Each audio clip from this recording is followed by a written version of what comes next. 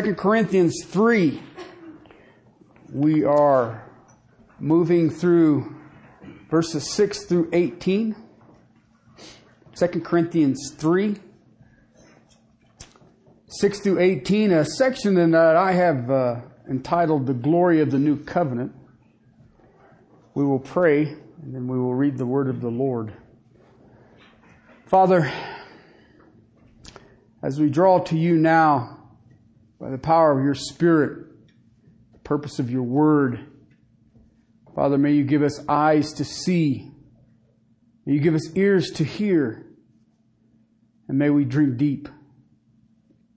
Father, may we look at this the magnificence of our salvation. Father, may we each be overwhelmed by it. Father, may it be the focus of our minds. May it be that encourages us, that strengthens us, that comforts us. And as our dear brother Paul pens this for us, may we understand that it is your purpose that we hear.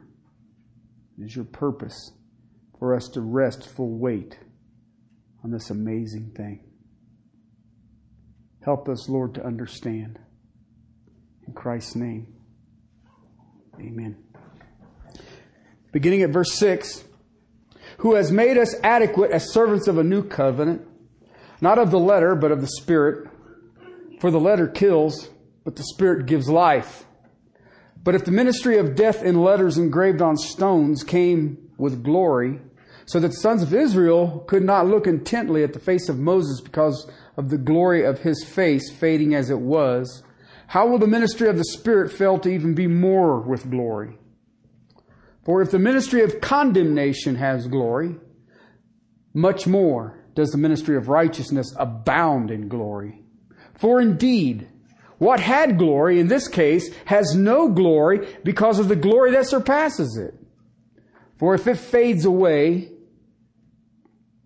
was with glory, much more that which remains is in glory.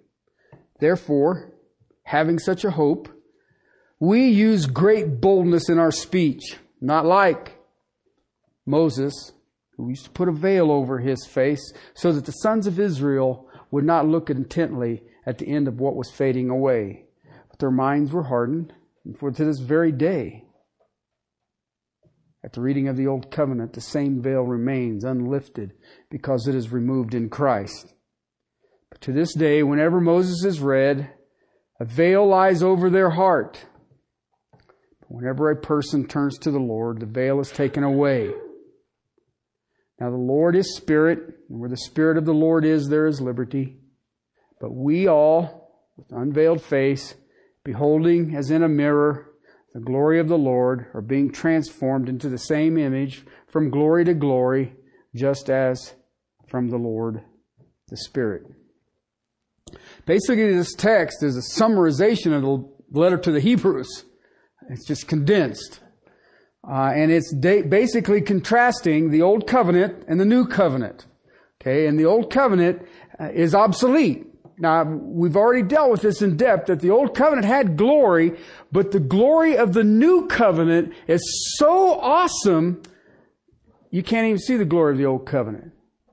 Okay, now, when I speak of the Old Covenant or the law, you see the Apostle Paul, he's very specific about it. Sometimes it's dealing with the civilian side of it, for the cities of Israel. Sometimes he's dealing with the ceremonial side of it, the pictures.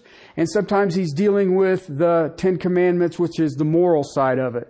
Okay, now if you're really honest with yourself, you can say that the civilian side, the civil side of the law is gone. Okay? Israel has been set apart. Right? I've been to Israel. They look just like any other democratic country.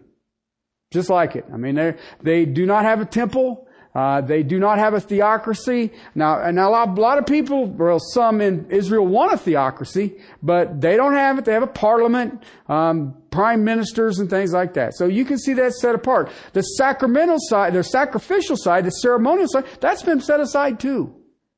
So it's done. Right? There is no temple. There's no place to offer a sacrifice. Now you hear all the rumblings that we're going to have it back and we're going to put a priesthood in and we're going to do this and we're going to, you know what? It ain't happening. Okay? So it's not there. But you have to be honest with yourself. When you look at the law, remember when the Pharisees and the scribes came up to Jesus and said, what is the greatest commandment? Okay? He basically summarized the old covenant in 2 ways. Love the Lord your God with all your heart, soul, mind, and strength. And love thy neighbor as thyself. And if you're really honest with yourself, that's just the summarization of the 10 Commandments. I mean, instead of 10, we got 2. I could even say that you can have 1. If you love the Lord your God with all your heart, soul, mind, and strength, the neighbor thing is easy. Okay? Because you'll understand that the neighbor is anybody who isn't you, and they're a creation of God. Therefore, I am to love them. Okay? So, the glory of the new covenant outshines the old covenant because the old covenant is obsolete. Okay? The old covenant, whether it's the civil, the moral, or the ceremonial side, has one glaring flaw. It can't save. You can't find it in the Old Testament where it says, if you do this, you shall be saved. I mean, if you think about it, Abraham was saved how? He believed. And it was counted unto him as righteousness. Okay? What Bible did Abraham study? So there is no salvation in the Old Covenant. And yet what I want in the church today is we don't want to deal with the Decalogue, the 10 Commandments, so we will put up a religious system. And I mean, yeah, you can see it in Catholicism and Orthodoxy and all of these other things. Yeah, I can see it all over the place. But the ones that bother me are the ones who's in the evangelical church. Okay? This box right here. What do we call that? The altar. Who's going to offer up what on that? But we do it. Right? When people go into this room, how many of you would call it the worship center? It's not. It's a room. Okay? I call it an auditorium. The worship center. Where is the temple of God? In His people. That's the worship center. Okay, but we get down the road, and you know what? I am not going to throw people out of church. Are you calling the church a worship center? You're out of here. That is not what I'm about. But we get in our mindsets all of this stuff, and this is how it's supposed to be. Listen, every one of you needs to go and spend some time teaching in Russia. They meet in holes in the wall, and they call it church. Why? Because that's where the saints are. If you look at the word church, it is the ecclesia, the called out ones. It ain't a building. Alright, so it manifests itself all over. You know, walk an aisle, say a prayer, get baptized, you're saved. Really? That ain't what my Bible teaches. And what I see in the church today is a lack of understanding between the old covenant and the new covenant. The day I got baptized, there was a young man who got baptized with me. And, we were just talking, and he said this is his fifth one this year. And I was like, well, there you go. I guess it's cheaper than taking a shower. Let someone else get the water. I don't know. Well, and he says, well, I just want to make sure. Really? I was an infant I didn't even understand that there's an Old and a New Testament. I didn't know what that was. Everybody kept telling me to read the Bible starting John. I was like, why in the world would you start reading a book in the middle of it? But anyway, but you get that kind of stuff. And the guy said, well, I knew that baptism didn't save you. It was an act of obedience. He said, get baptized. All right. Sounds like a good idea to me. All right. It's what I call an external religion. The Protestants are not immune to it. I see it all over the place. Watch at the resurrection celebrations that people will have, or at Christmas. Okay, they become these massive productions. And you know what it is? It's external. It's external. Okay, I don't mind celebrating the birth of Christ, but why can't we sing Christmas hymns every Sunday? That'd be messing with some people, wouldn't it? So, why? Away in the manger. You can only sing that on like the 25th, 24th, something like that. Well, wait a minute. Why can't we do it all the time? And I actually think there should be more emphasis on the Resurrection Sunday than on the Christmas Sunday, personally. Because if he doesn't get out of the tomb, I don't care if he was born of a virgin. Okay? The penalty of death, the penalty of sin had to be paid by death, and it had to be approved, meaning that they had to raise. Okay? Jesus did that. I think that should be a bigger whoo-hoo than, Christmas. So, but it would look funny with a tree, wouldn't it? A Christmas tree and all the lights and all that stuff at Easter. So, but if you'd be like me, you could plan ahead. I just put it up at Christmas and not take it down until after Easter.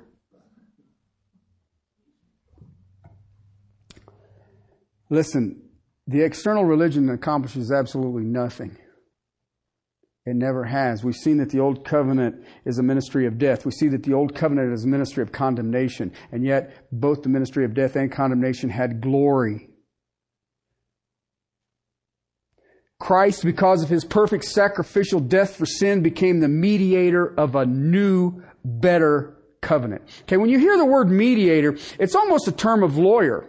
Okay, but it has in mind, if you think about it, the Old Testament, you had two types of quote-unquote spiritual men. You had a prophet and you had a priest. Okay? What the prophet did is he spoke on behalf of the Lord to man. Okay? Makes sense? All right? What the priest did was went on behalf of man to the Lord. He was a mediator between man and God. All right?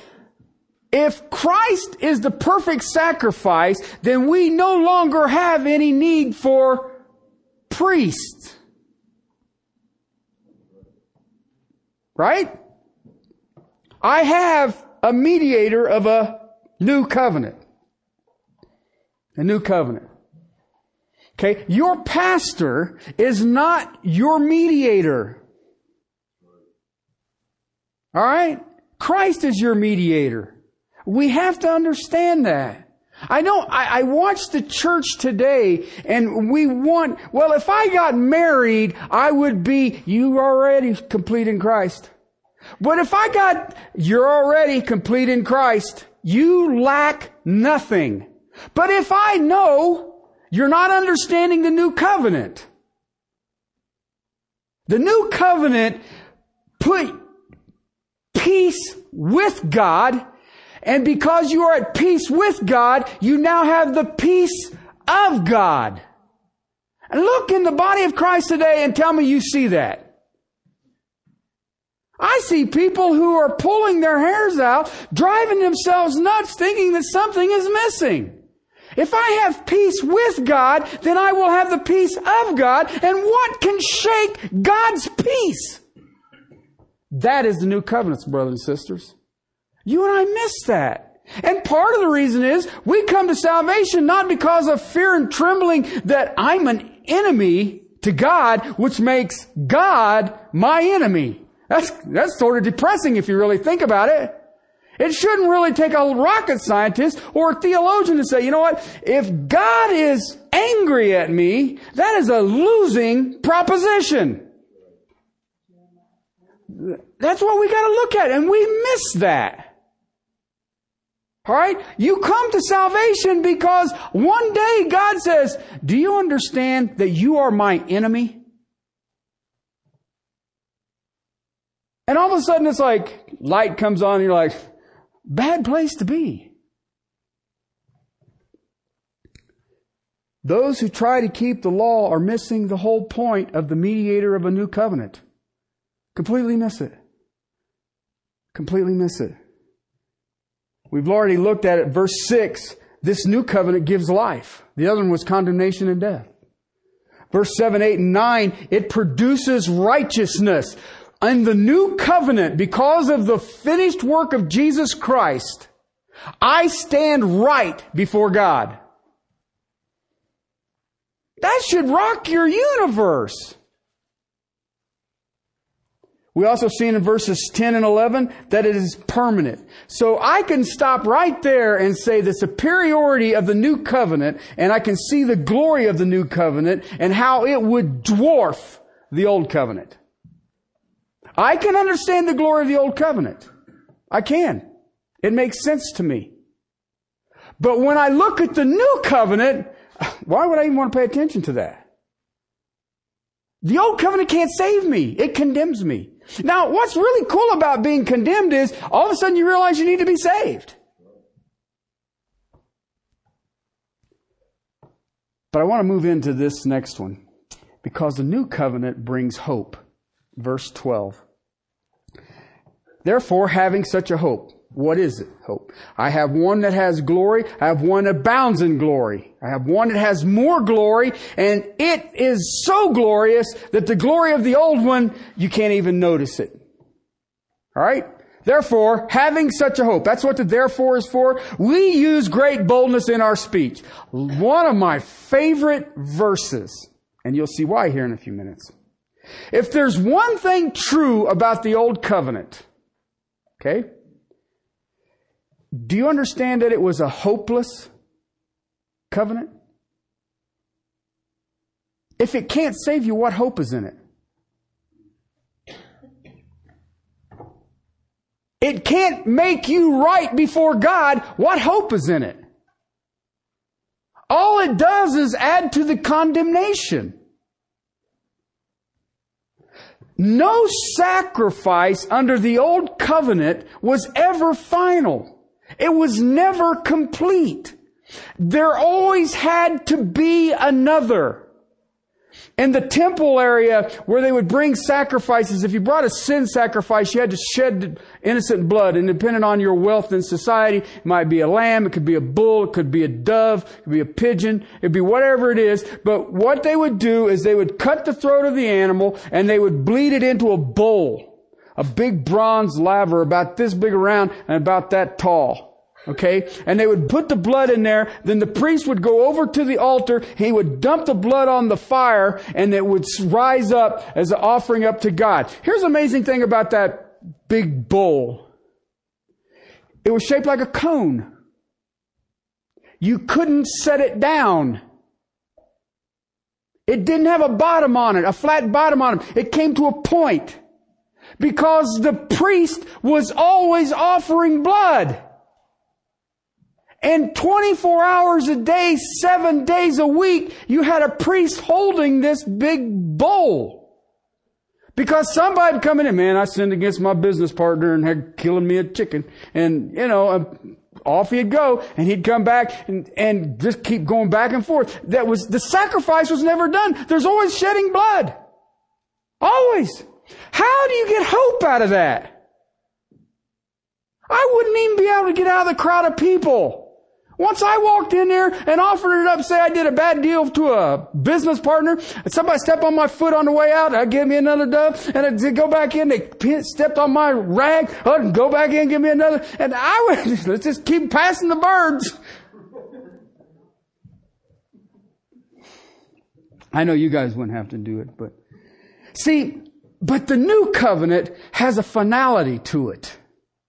Okay? It has an absolute finality to it. There is no need for shedding of blood anymore. It provides real hope. Sin has really been dealt with.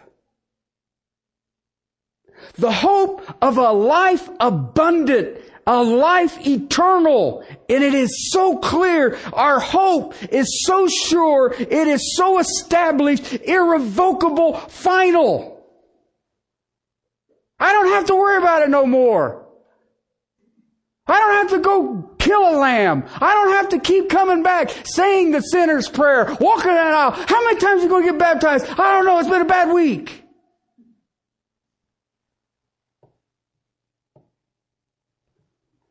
Paul says that hope is so awesome, we proclaim it with boldness. All right? What is hope? Guess we ought to know what that is, because if we're going to be bold about it, we probably ought to know what we're saying. It's very simple, actually. It is a belief that all of the promises of the new covenant will come to pass. Okay? What is new covenant promise? You guys get this. I watch people say, well, we're going to go to heaven and the gold is like clear and the streets are paved with it, and you got this thing that's got 12 foundations and doors as big as pearls, and that is true.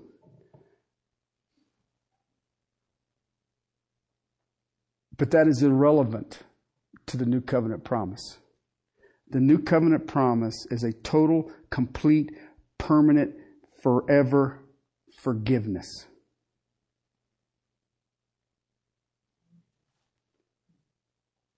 Okay? Removing your sins as far as the east is from the west.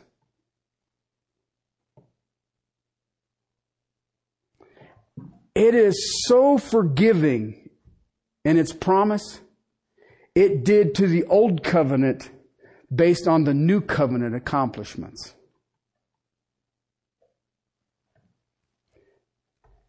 In the new covenant, one of the things as a pastor, one of the things I think that probably annoys me the most is that the new covenant brings to you and I who are truly redeemed life abundantly. That would be like right now.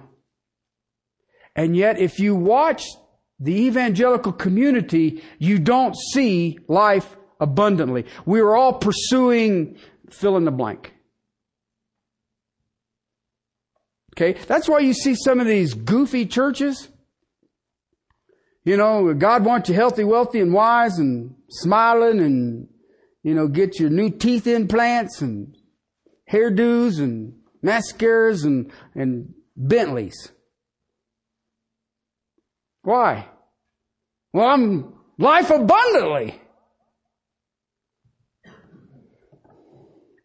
There is the hope of life abundantly. There is the hope of life eternal. There is the hope of heaven, and the promises are all going to come to pass. As great as the new covenant is, it is not yet fully manifested. Yet it has hope in it. It brings not only a present abundance, but it brings us a future, a glorious future.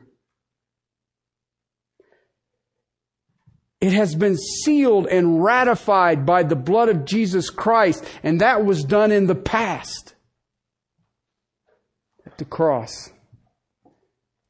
It's applied in the present by faith. And its fullness is experienced in the future. We who are saved have entered into a new covenant. The fullness we have not yet experienced. And I want you to get just a view of what is to come. So if you would, please, Romans chapter 8. Romans chapter 8.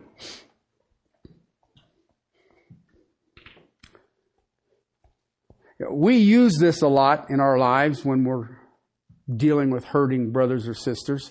But I don't believe that we ever really just go through the text.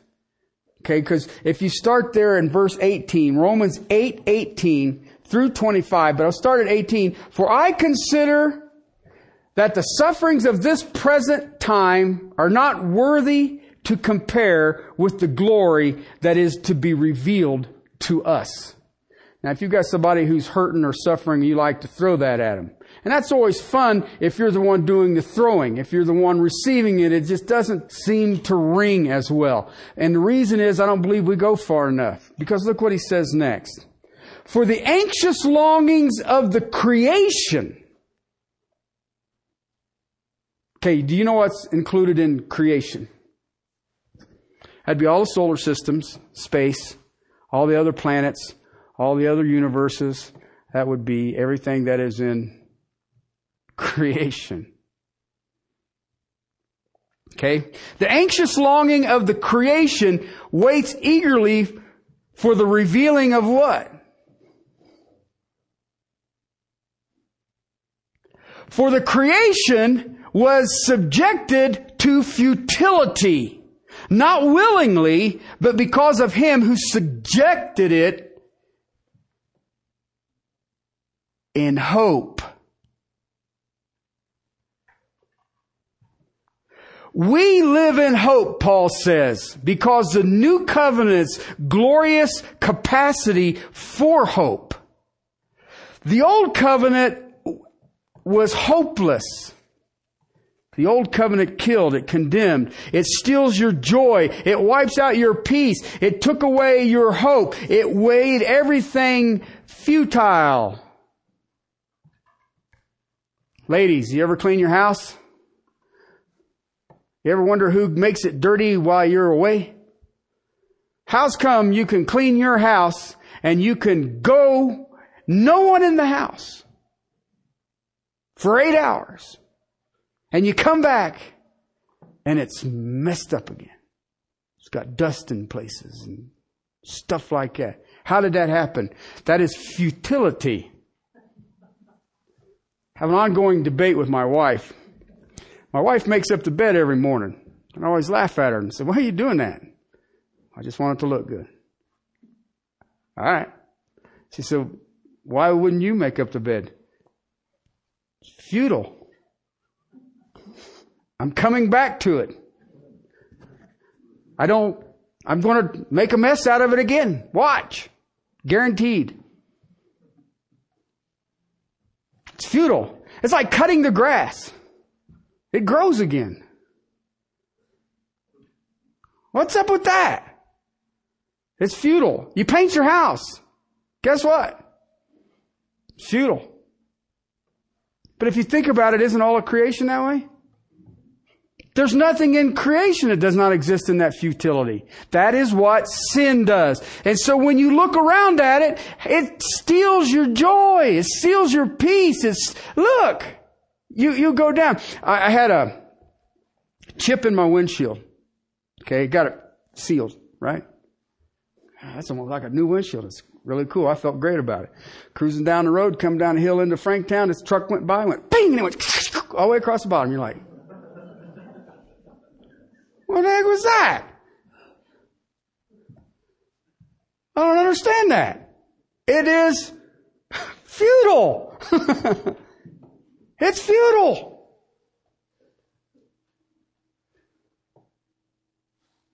Look what he says here. Creation, verse 20, for the creation was subjected to futility, not willingly, but because of him who subjected it, in hope that the creation itself also will be set free from its slavery to corruption. Did you know creation is slaved to corruption, to rust, disintegration, perishing? Into the freedom of the glory of the children of God. Did you get that? At the redemption of the sons of God, creation will be redeemed, and the joy and the glory of the sons of God will be passed on to creation. Dear friend of mine, he's in glory now. I took him down to, Royal Gorge. And we went up on this balcony and we were looking at it. And that is a seriously big ditch. I don't care what anybody says. And it's kind of cool. You see moss in different places in the shadows and all that stuff. And the time of day we were there, we were getting some really cool colors coming back off the cliffs. And we were sitting there looking at it. And I looked at him. I said, Spurs, what do you think about that? And he says, yeah. I said, is that beautiful or what? I mean, it's sort of like a baby Grand Canyon. And he said, what would it look like if it wasn't touched by sin? Zodhiates, you sit around and think too much, man. Because I remember I went to the Grand Canyon. It was there in March, and there was snow on the southern rim. And you could look back across the Grand Canyon. And I was just standing there, and I was looking at it, and I said, it almost looks fake. Now, I know if you step off it, check this reality out. But you just looked at this thing, and I was like, it's like this big picture. And then I thought about Dr. Zodhiates. What does this look like not touched by sin? I don't know. I don't have any idea. My head don't work that way. And yet creation waits for the hope when it is redeemed and is not subjected to futility.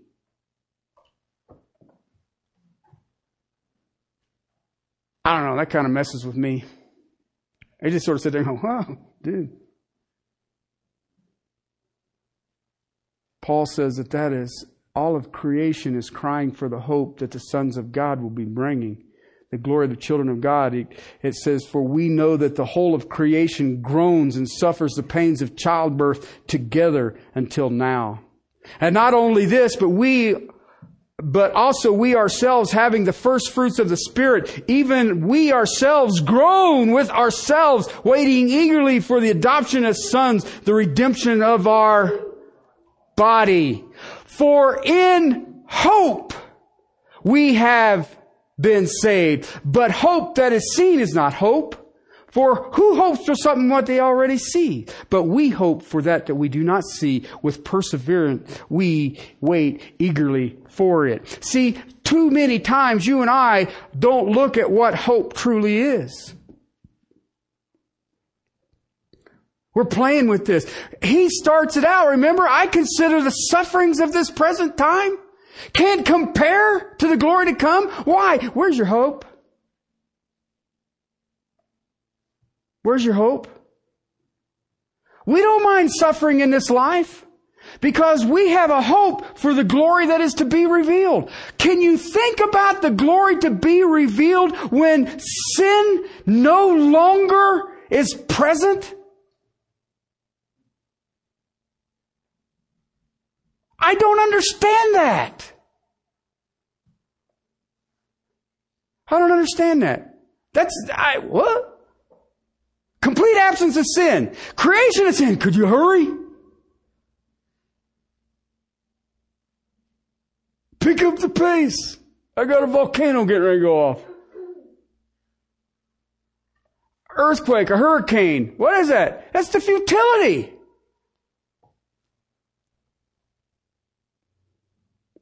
The glorious revealing of the sons of God, and it hasn't happened yet. And yet, in hope, creation itself will be set free from the slavery of futility. Whole of creation groans. We groan. In hope, we have been saved. And yet we persevere. We finish. Because we are saved in hope. Inherent in the new covenant is the hope, a glorious, amazing, wondrous anticipation of a manifestation of the children of God. Think about the children of God. Absent from the body, present with the Lord. Okay? Very simple, very easy. All right? But we are awaiting a new body. That is part of our hope. A body has no ability to age. You ever thought about it? It's a body like Christ. We will be as Christ. Now think about that. He shows up in the upper room, just poof. I mean, there he is. Okay, I'm a little hungry. Sits down, has some fish. Right? The guys are all sitting there going, feed it, it'll go away. Okay? I don't care. You feed it. I ain't gonna, all right? But isn't it right? He's sitting there. I mean, one moment he ain't there, and then boom, right there he is. He eats, and then he walks right through the wall.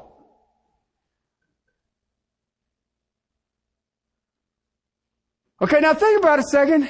You will be like Christ. Boy, talk about checking up on your kids. They're sitting there getting ready, and all of a sudden, poof, there's mom. Okay, and then walking through walls. I'm in. I only have to do it once. That's just totally awesome to me. Look at this.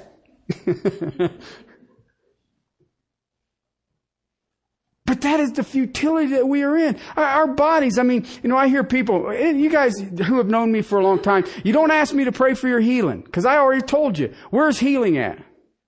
Heaven. You want me to pray for that? Why? Because I got news for you. If you got a broken leg right now, and you go in and it gets all better, guess what? Something else is going to happen. You'll either break the other leg, you'll end up with a heart attack, or a stroke, or brain cancer, or you'll just fall down the stairs and call it a done deal. Right? And I'm at the age now, I have what they call that Mickey Mantle syndrome. Had I known I was going to live this long, I'd have taken better care of myself. Okay, Mantle used to say that. And there's times, especially when the weather gets ready to get cold, my body says, here we go. Right? You guys probably don't have any of those deals. There's times that, you just all of a sudden you raise your arm up and it says no. And you're like, okay. Every once in a while, the knee, I got a bad knee, and every once in a while it says, that's what people say, well, you ought to take up running. I'm going to take a whoop and then take up running. There's a wondrous anticipation of the manifestation of the children of God that all of creation is longing to see. Why? Because we groan. There's days when you have more bills than pay. There's days when you just don't feel like getting up and going outside. I mean, I know I get up in the morning and I look up outside and I look out on the deck and there's frost on it and you're like, ugh.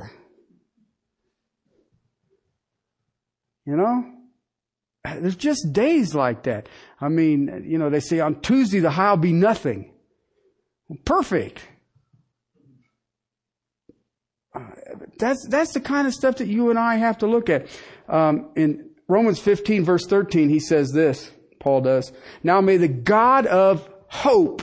Now listen to this. This is a benediction. I want you to think about this for a second. Listen to these words. Now may the God of hope fill you with all joy and peace in believing, so that you will abound in hope by the power of the Holy Spirit. Did you think about what he just said there? I want you to be full with all joy and peace, abounding in hope by the power of the Holy Spirit. We live in hope. Some of you remember Ed. he was the best man in my wedding. And his greatest single desire on the planet Earth was for the salvation of his wife. I cannot think of anything that drove that man more than that his wife would be saved. And he started having a lot of health issues and all the rest of it. And we used to meet at my house on Thursday nights and have Bible study. And he was here about every Sunday. He went through the leadership classes and he was very faithful to the church. And his illness had gotten bad enough that they were going to go in and do this procedure on one of his lungs. And they said if he survives this procedure, then it'll be a slow and gradual restoration to him. He said, if he doesn't survive the procedure, then he's out of here. So they made the decision that they were going to go ahead and have this procedure done. And so I was up at the hospital. It was intensive care. So I went in, and it was me and Ed and Pam, his wife. And he said, will you pray for me? And I said, brother, and you have to understand my relationship with Ed. I've known Ed longer than I've known my wife. We were, shall we call it, bikers together, and a few other odds and ends. But anyway, so I said, well, what do you want me to pray? And he looks at me, and Pam's got a hold of one hand. I'm on the other side of the bed. I got a hold of the other hand. He looks at me right now, and he says, I want you to pray that if I cannot come back to the church and serve in the capacity that I am right now, then the Lord take me home.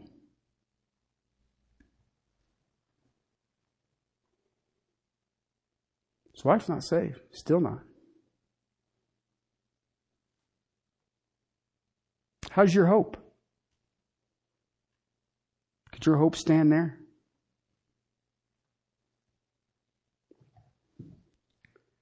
No fear of death, because death ushers us in to the presence of Christ. See, can you see the joy and the happiness in the heart to live in that hope? I'm not worried about it. I'm thinking God's got this thing under control. And if He wants me to go home, yes!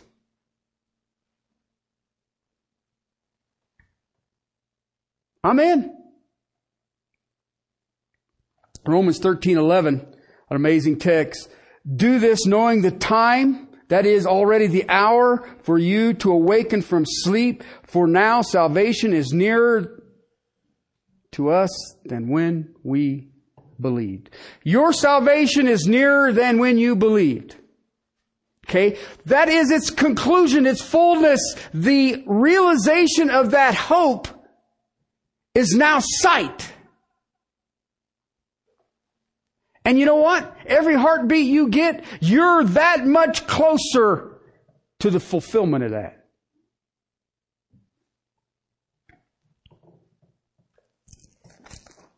In Galatians, Paul deals with this, Galatians 5:5. For we through the Spirit by faith are awaiting for the hope of righteousness. Galatians 5:5. Through the Spirit by faith are waiting for the hope of righteousness. When I receive that body that no longer has any ability to sin. And you look in the body of Christ today, you don't see that.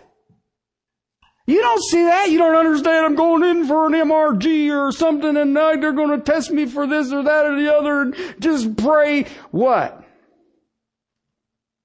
That God might be showing you the end of the race? Well, that sounds cold-hearted. Not when you see Him face to face. You be saying, that there, He's on top of it.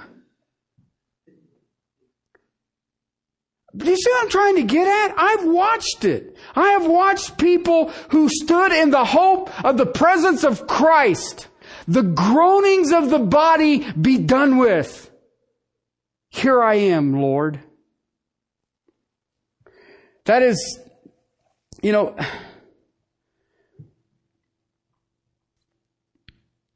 we are waiting for hope. You know, I am saved, but I look at my life and frankly, I live in a hope of what's ahead of me.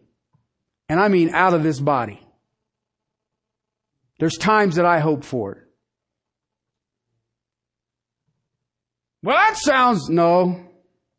Romans 7, remember Paul? I do what I don't want to do. I don't do what I want to do. Wretched man I am. Who will deliver me from this body of death? Right? And yet, well, I want to stay in this body, wretched thing I am. But we do. I'm going to stay right here. Why? This is miserable. That's crazy. Philip called me. Pastor Philip, Punjab, India, called me. He says, Pastor Bo. I said, yeah. And he says, I've been listening to you online. You're a powerful preacher. I was like, well, I'm glad you're listening, Philip. He says, you fly into Delhi. I pick you up. We go to Punjab. Well, that's not like flying to New Orleans. And I said, well, how far are you from Pakistan? He said, 50 kilometers. Yo, dude, you gotta be kidding me.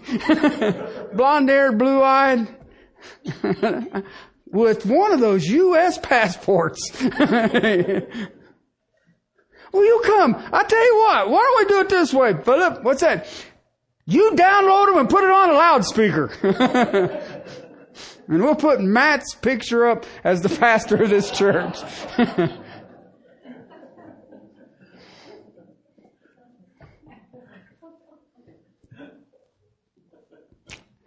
You guys think I'm kidding. You pray about it. Philip, I have. God said no. Quickest prayer I've ever offered up and got an answer on. Why? Who will deliver us from this wretched thing? See, you know what it is to be redeemed fully and redeemed a person living in an unredeemed flesh? Isn't it anguish? It's a battle.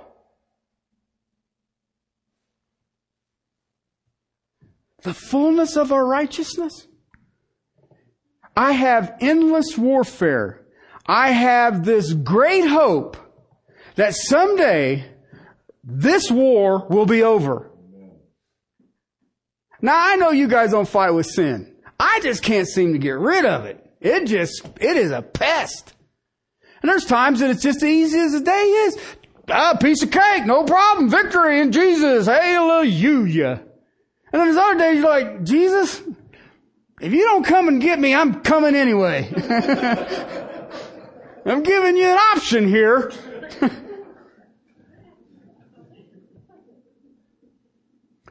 People get on me about riding my motorcycle without a helmet. And I said, you really think I want to stick around? Now you understand it.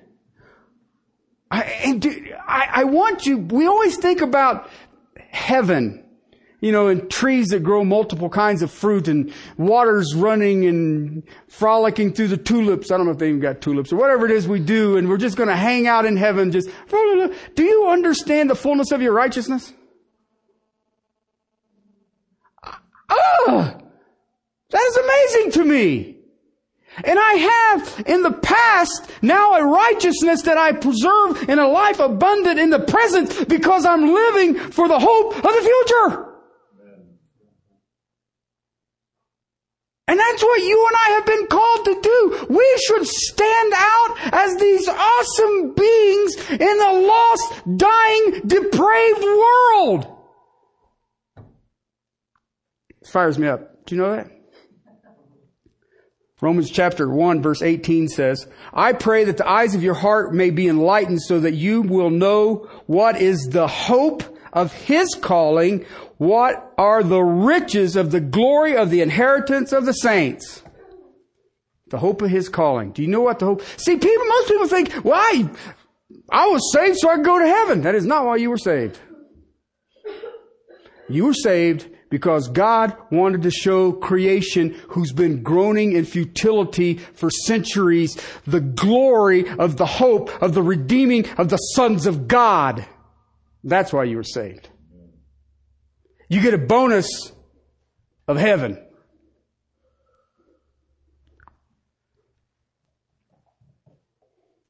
The hope of His calling.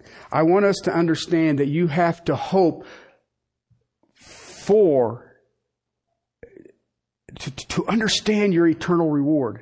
You hope for that. You look to that. It is something that is there. You know it is real. And you know it is real because if you're truly honest with yourself, your life right now is abundant. It has peace with God. It has peace of God. It has joy. It has blessings. You have been blessed with every spiritual blessing in the heavenlies in Christ Jesus. Right now.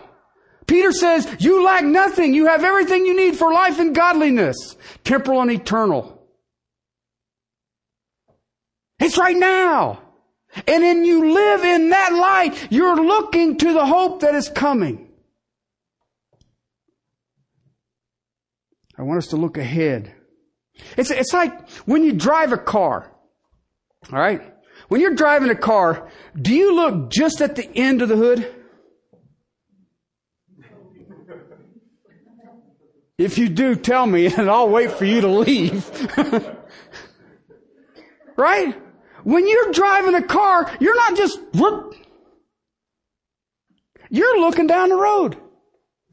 Half a mile, quarter mile. Some of you looking farther than that. You need to kind of get back in here a little bit. Okay? But when you drive a car, you don't look right there. You look out ahead of you. Your walk with Jesus Christ should be out ahead of you. I get up every morning, I pray this every morning before I get out of bed.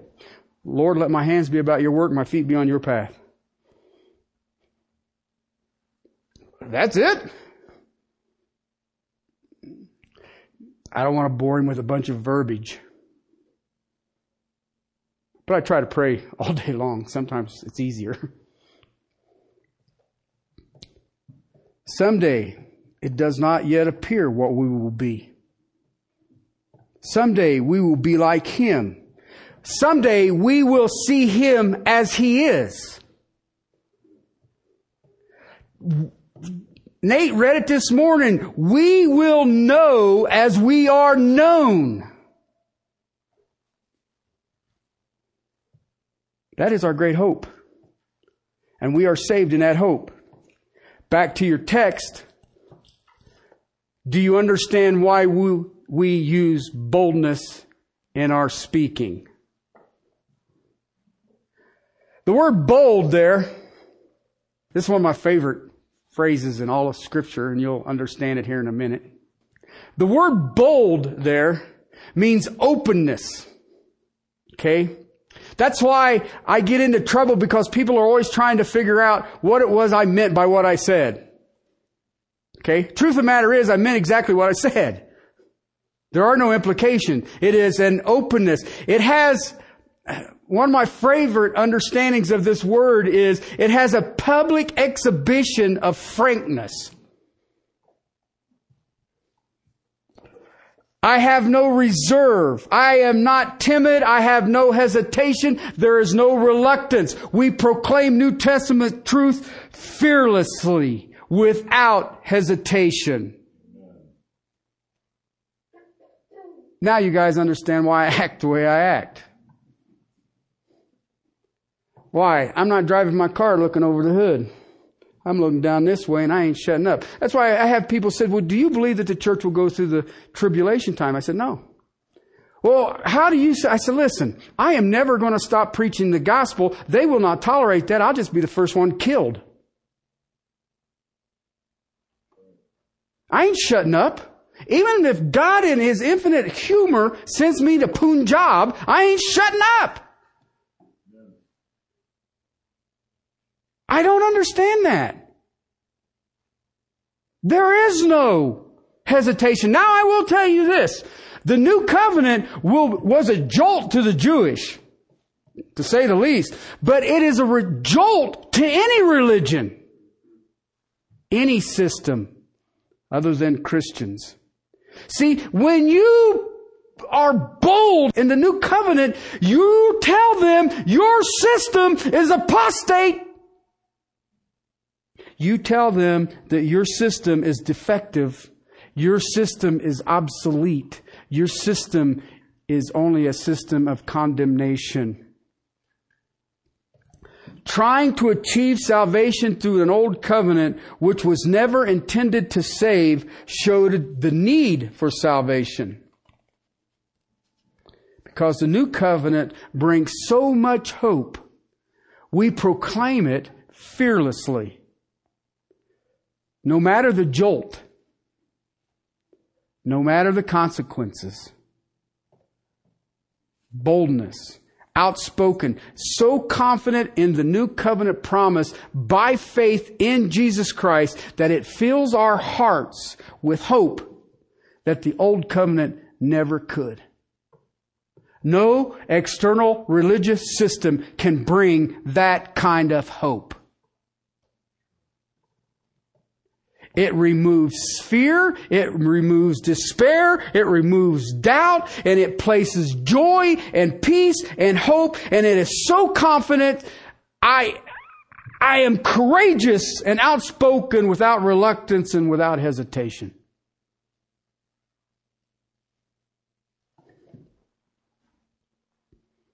That's amazing stuff. I have watched people lose a spouse.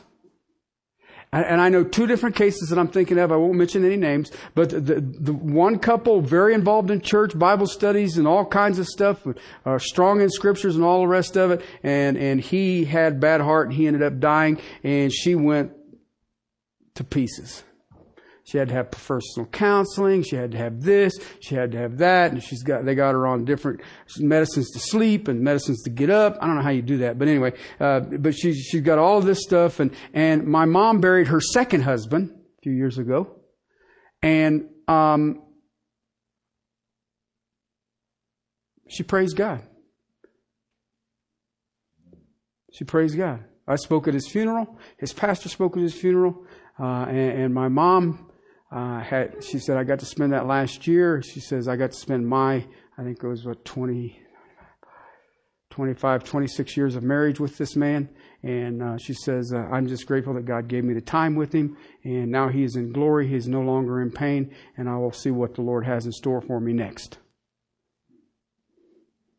But that's the difference between a person who's looking at the new covenant and a person who is looking at religion. Okay? No matter the reaction, you can't hold back if you understand this hope. The hope of the new covenant. And what's amazing about this text, now I'm just going to set this up for you, and we'll pick it up in a couple of weeks. Look what he says. Oh man. Okay, verse 12. Look what he says. Therefore, having such a hope. Now you've seen what hope is. We use great public frankness in our speech. Okay? Now watch what he does in 13. Have you read that? And are not like Moses. What? Moses was in the presence of God and brought the law. But our boldness is greater than Moses's ever was. Moses would put a veil over his face. I don't have to put a veil over my face. Why? I will not hesitate. I have no reserve. I am not reluctant. I am just out there. Why? Because of the hope that I had. What Moses got didn't bring no hope. This is the law. What we have brings salvation. And he contrasts the proclamation of the new covenant is far more superior than Moses on Mount Sinai. Dude, that freaks me out. Moses didn't have a boldness. Something about the law, it was blinding and burning. It's kind of like looking at the sun. You just kind of do one of these things. Paul is sharing that on that backdrop, this issue. Moses was reluctant to speak. He'd cover his face after he got done speaking. The blazing glory of God that came to him in the giving of the law, it didn't burn the people. It looked like looking into the sun. But the new covenant gives us hope. And it gives us so much hope that we are bold in proclaiming it. Remember how it started? God has made us adequate servants of the new covenant. Let's pray. Father, thank you for your word. Thank you for my brother Paul. And Father, thank you for your Spirit and your precious church. Father, and for your written word. Father, I stand in awe. I read this text. It just thrills me. Lord, I pray that my brothers and sisters this day will understand the privilege of being a servant of the new covenant. And that, Father, we would great boldness because of the hope that is in us. Father, as we look forward for the fulfillment of our righteousness, Father, may we become more courageous as we proclaim you crucified for the sins of man. And that, Father, only through you and our mediator, Jesus Christ, may man stand right before a holy, perfect God. In Christ's name. Amen.